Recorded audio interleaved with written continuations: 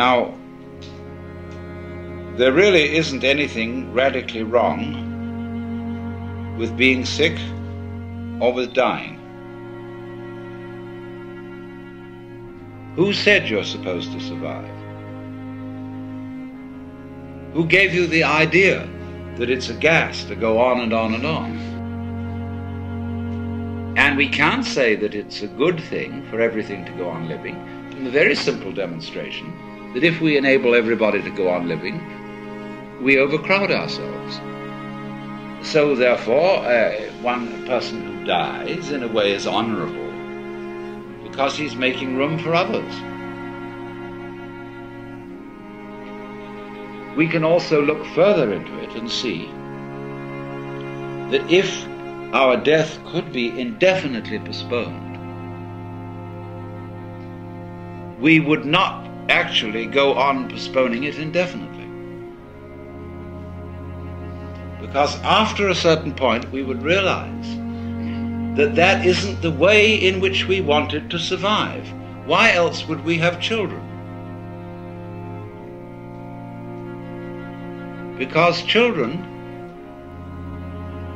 arrange for us to survive in another way.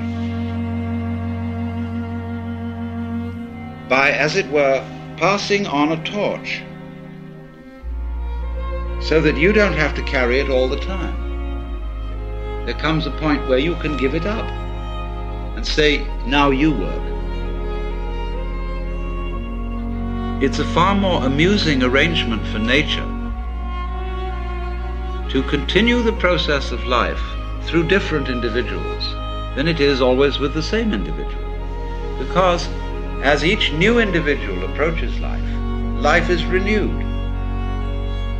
And one remembers how fascinating the most ordinary everyday things are to a child. Because they see them all as marvelous, because they see them all in a way that is not related to survival and profit. When we get to thinking of everything in terms of survival and profit value, as we do, then the shapes of scratches on the floor cease to have magic. And most things, in fact, cease to have magic. So therefore, in the course of nature, once we have ceased to see magic in the world anymore, we are no longer fulfilling nature's game of being aware of itself. There's no point in it anymore. And so we die. And so something else comes to birth, which gets an entirely new view.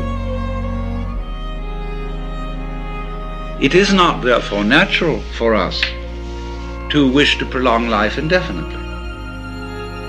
But we live in a culture